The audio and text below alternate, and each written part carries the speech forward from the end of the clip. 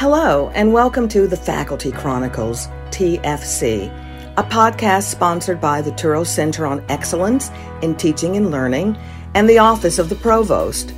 Your TFC podcast hosts are me, Professor Gina Bardwell, and Dr. Elizabeth Uni. Across academic disciplines, Touro faculty are producing great work, and the Faculty Chronicles wants you to hear all about it. TFC podcasts will highlight faculty chatting about their favorite project in research, teaching, learning, science, medicine, technology, and so much more. So let's get busy building community, connection, and continuous conversation Touro-wide. Our next Faculty Chronicle guest is on deck waiting to chat.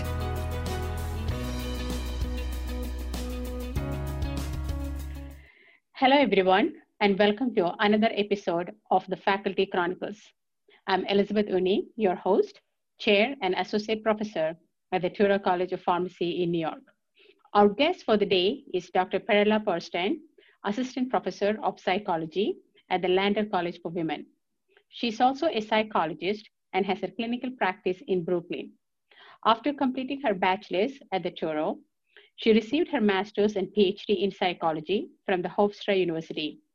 She has also authored a book titled Secrets of Great Teachers, 22 Strategies to Energize Middle and High School Classrooms. Dr. Perlstein is a recipient of 2020 Presidential Award for Excellence in Teaching. According to Dr. Perlstein, she always wanted to teach. She wanted to bring her clinic experiences to classroom so that students can connect. Her commitment to teaching and students is based on three elements: be genuine, be empathic, and have positive regard for students. Welcome, Dr. Perlstein, to the show, and so happy to have you here with us. Thank you. Congratulations on the award that you received. That's such a big honor. Yeah, thank you so much. So, Perella, I understand that for you, teaching is quite intertwined with your research and clinical practice.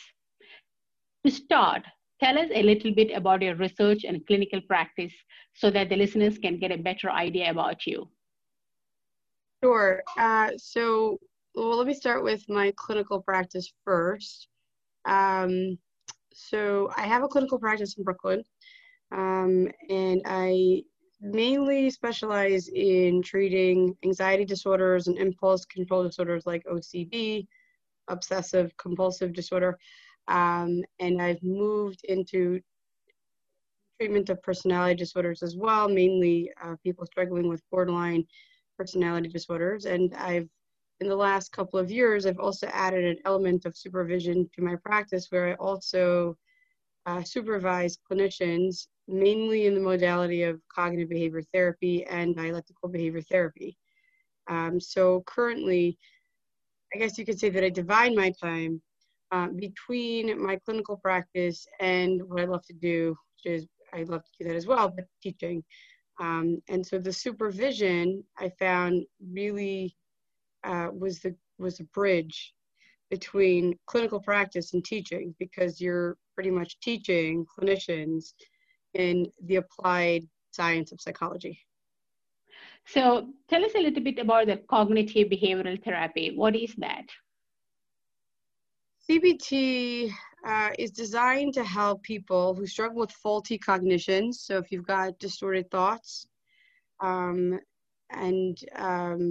so basically all of us are born with biology, and this biology sort of interconnects with our social environment, and that connection produces what we call core beliefs.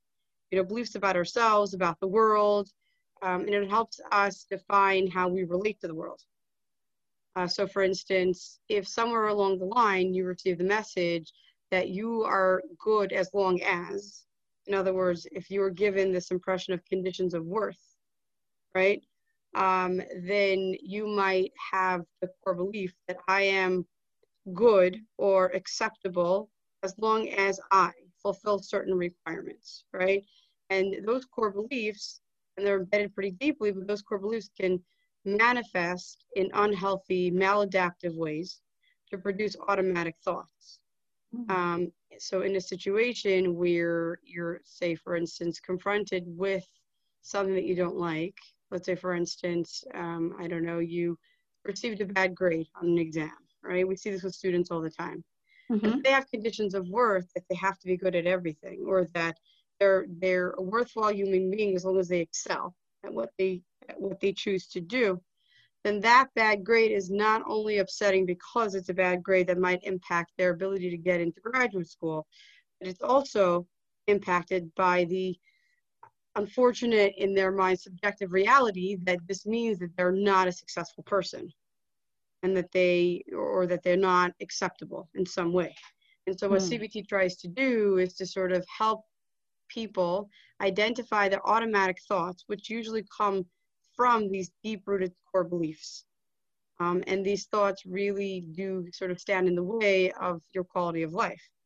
And they're largely arbitrary in the sense that they're not real.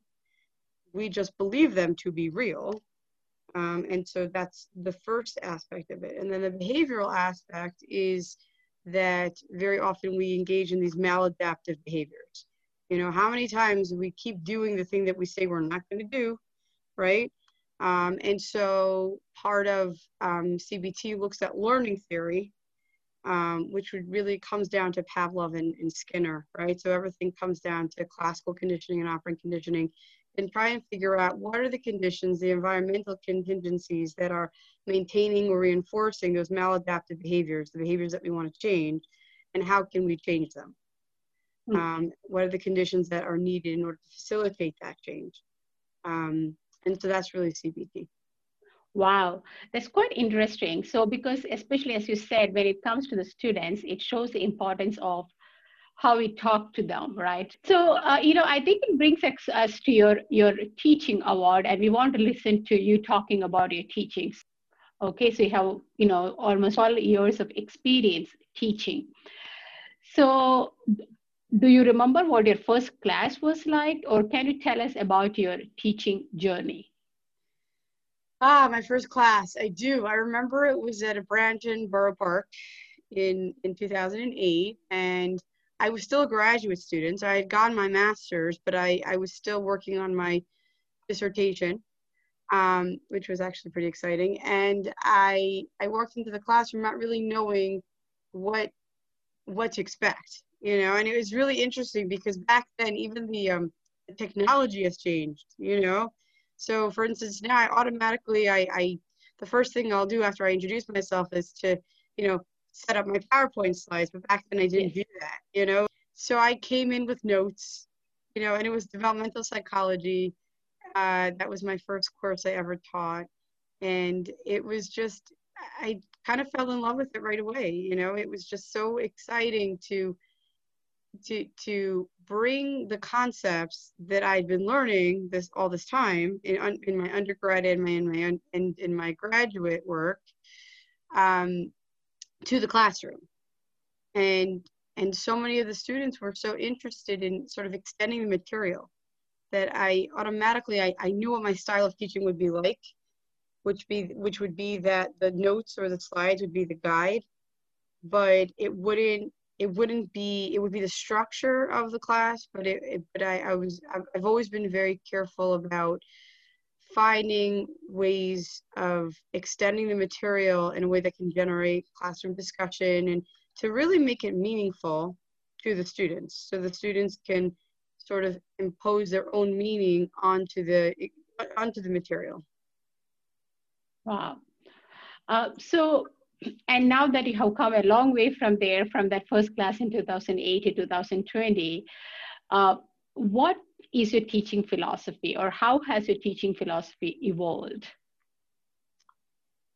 So one of the things that it's interesting. So at the beginning of my teaching career, I was more comfortable with the theoretical constructs behind the concepts that I was teaching, because at that point, I didn't have as much clinical, meaning professional and personal life experience yet, right? And so I was more comfortable sort of discussing the theory behind whatever material that I was discussing, because you could sort of prepare that, Mm-hmm.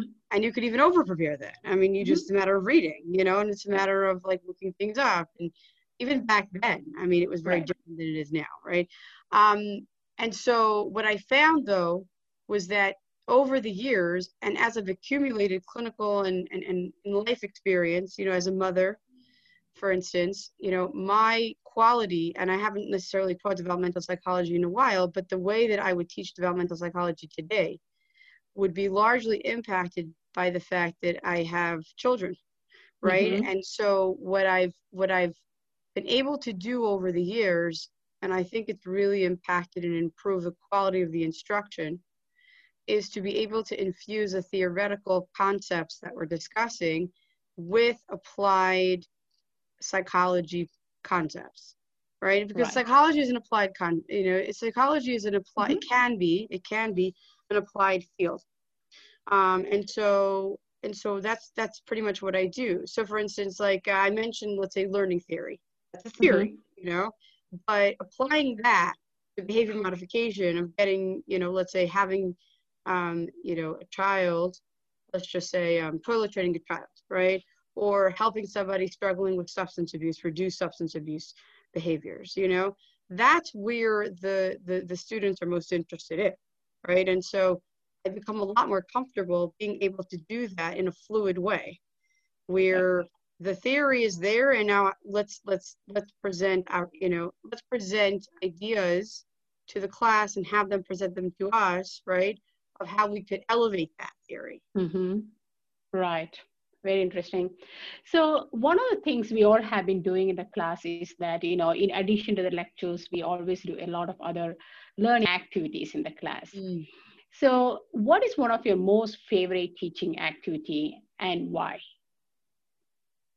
In the classroom itself, Mm-hmm. one of the things that I do is specifically, I would say, within my positive psychology class. Every class has its own activity that we do, sort of to bring home the point. So if we're covering, let's say, mindfulness, let's say, Mm-hmm. right? And I love mindfulness because I use that in my clinical practice, right? Mm-hmm. But mindfulness is a huge part of positive psychology because you have to stay grounded in the moment, right? And so, let's say, in order to teach the observe and describe and participate skill, right, which are skills in mindfulness, right? Mm-hmm. It's mindfulness, what skills, like what are we doing, right? I've had them, let's say, do the hokey pokey. Mm-hmm. And we all get up and we do the hokey pokey. And these are students that are like, wait, wow, what are we doing? And we got to do it. You can't do it with your eyes closed. You just have to throw yourself into it. We turn on the music and we do it, Ah. And I find a pretty long version of it, so we can't get out Mm-hmm. of it after 2 minutes, And so afterwards, we're able to sort of pull back the ingredients of that experience, which is, did you find yourself judging yourself? Let go of the judgment, throw yourself into the activity, that sort of thing, Um, I've done gratitude journals, and I've also had one thing that's interesting is that, at the beginning of positive psychology, I have them write out a list of strengths that they believe they have, and then I have them ask someone who is very close to them that they trust for this person to give them feedback about what this person considers students' strengths to be. And Mm. so the experience of putting their strengths out there and then seeing if it matches up to other people's views or expectations of them, add something to the idea of gratitude as well, and awareness, So positive psychology is one of my favorite courses because it presents you with multiple opportunities to be able to grow the concepts, and whether it's all about psychological well-being. So whether it's conscious acts of kindness, so the students have to keep sort of a journal of and commit to sending a positive text or email to someone for 2 weeks. So it's that piece, so, or it's keeping the gratitude journal, or it's having a savoring expedition, or doing what I call a media fast, where Mm-hmm. they have to, imagine what that sounds like, but they have to sort of eliminate all exposure to advertisements, and then they realize how impactful advertisements are on our daily life, because the minute you try to not look at them, they show up all over the place, right? They're on, and so these are things, this is why my students love it. They love it because instead of them writing a term paper, Yep. this is what they do. So any tips to our listeners on how to improve their own positive psychology? Well, I would say, you mean their own experiences, right? So psychological Right, their own well-being. experiences. Yes. Well, I would say that you want to stock your day with things that will generate pleasant feelings of not just pleasure, but positive feelings, right? And so the idea is that, so ahead of time, being able to stock it with things that you will find meaningful also. So one of the things that we talk about in positive psychology, we spend a lot of time on, is identifying your values. What are the things in life that give the main domains of life value? So main domains of life could be family, it could be education, it could be spirituality, it could be home life, so to speak. It could be family of origin. It could be social. It could be anything. Work. Okay. What are the things about work that add value to your life? And then framing it in terms of value-guided, intentions and then actions. So, for instance, there are a lot of things in life that are not particularly pleasant that we will have to do. But if you frame those things in terms of how they bring us closer to our values, right, then that unpleasant task now has an added level of meaning to it, right? And so anything from like, I don't know, cleaning up breakfast dishes to taking out the garbage, right, becomes a value-guided action if a clean home adds value to your life, because it adds a sense of stability to your life, or caring for your children, or you're studying, for instance, but maybe that could add to a sense of mastery, and so every person has their own unique set of values. Part of what I do in addition to teaching is that I help students sort of flesh out what it is they want to do ultimately when they graduate, in terms of solidifying their career choices and pathways. And one of the first questions I'll ask them is, like, what are your values?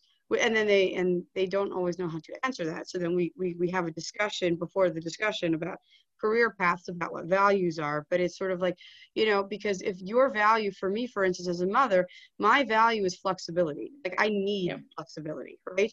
And so flexibility, even above, I would say even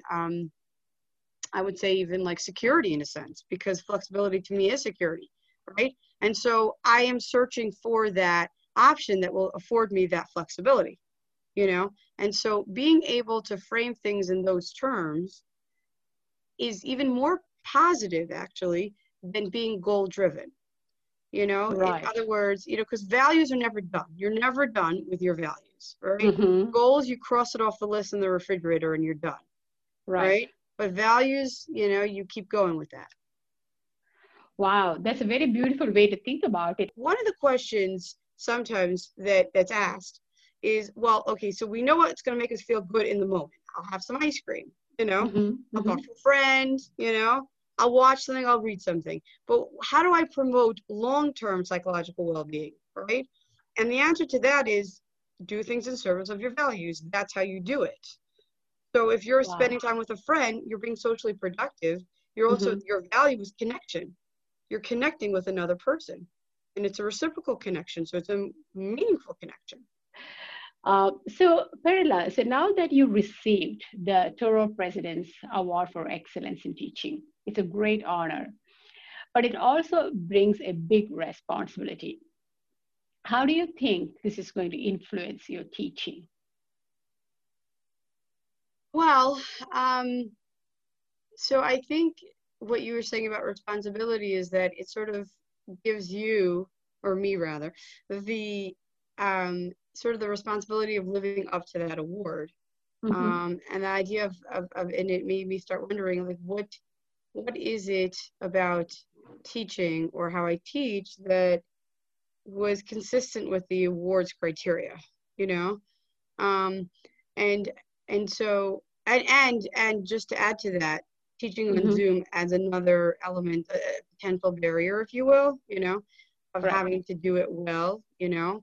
And so, and I think that for me, I try throwing back to the mindfulness idea of teaching mindfully, which is that, what do I want to do? What would I like to accomplish in our time together?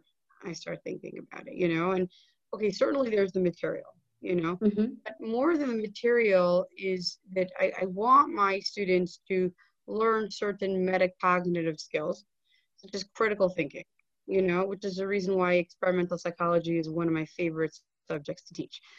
So critical thinking, for instance. And I would like for them to be able to not just gain knowledge, but to be able to synthesize the knowledge that they gained with knowledge elsewhere.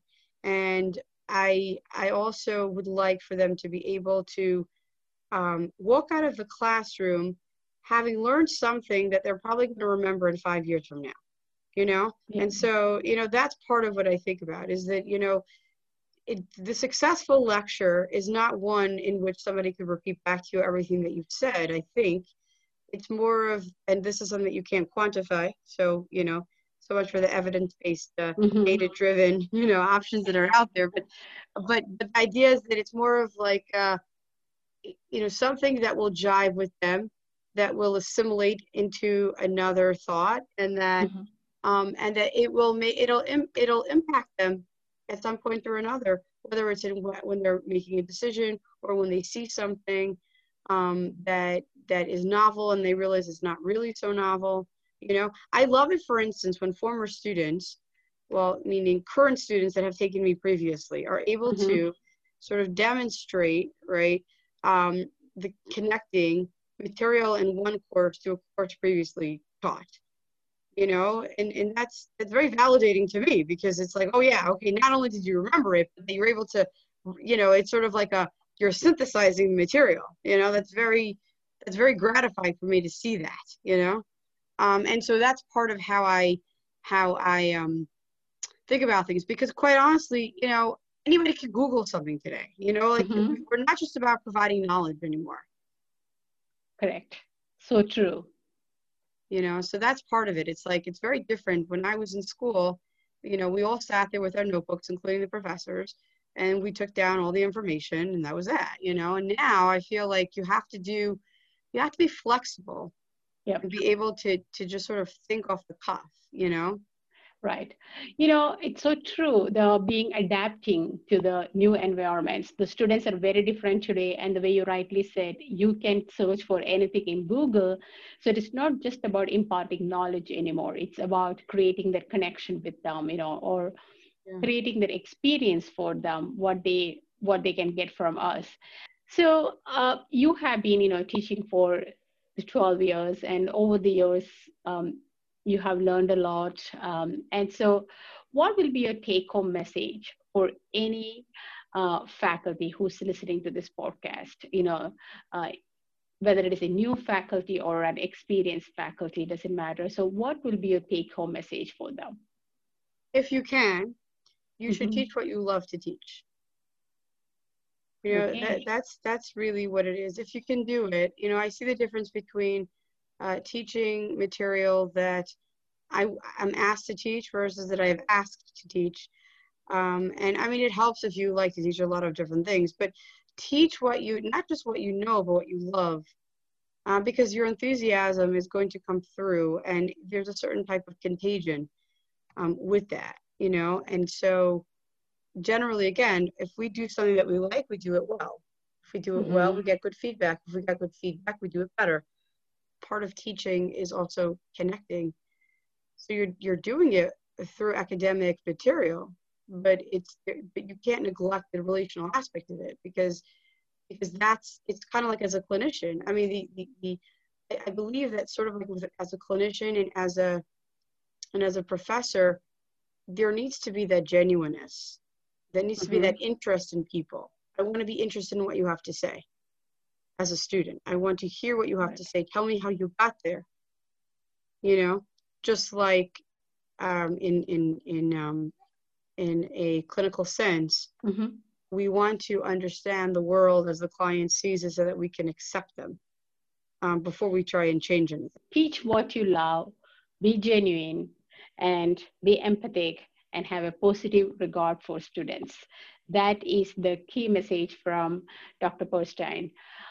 So, Perella, you are a very busy person, right? You have the teaching responsibilities, you have a private practice, you have project supervisions, and you have a very young family. Any advice to our listeners about work-life balance? So I would just say, is that balance changes. You know what I'm saying? So things sort of change. So you have to kind of be mindful of, what your personal limits are, because different people have different limits, and I would say that if you have higher expectations, meaning between the work and the life expectations, right? And women, I would like to say women probably struggle more with that. At least in my experience, it's anecdotal, but I would say that, Yes. So we have a harder time. I always say there's no such thing as paternal guilt. But I would say that then if you have higher expectations, and in other words, if your environment is so demanding, you need to increase your resources as much as you possibly can. Right. Because stress is when there's a discrepancy between your resources and your expectations. So either modify your expectations or increase those resources, either one. Very interesting. Well, thank you so much, Dr. Perlstein, for talking to us today about your teaching tips, your research, especially on the cognitive behavioral therapy, how it is important, to develop your core beliefs, talking about values, how to have the values that doesn't change will help you to have a more sanity in your life. Yes. Thank you for talking to us about all these things. You're so welcome. Well, hope you enjoyed today's episode with the Faculty Chronicles. Tune in next time to hear more special stories. Thank you for tuning in to the Faculty Chronicles, TFC, Touro's podcast featuring the projects and work of faculty throughout the Touro College and University system. TFC is sponsored by the Office of the Provost and Kettle, the Center for Excellence in Teaching and Learning. We hope you like what you heard and will keep listening. So join us next time on the Faculty Chronicles as we highlight and share faculty achievements that build community, connection, and continuous conversation.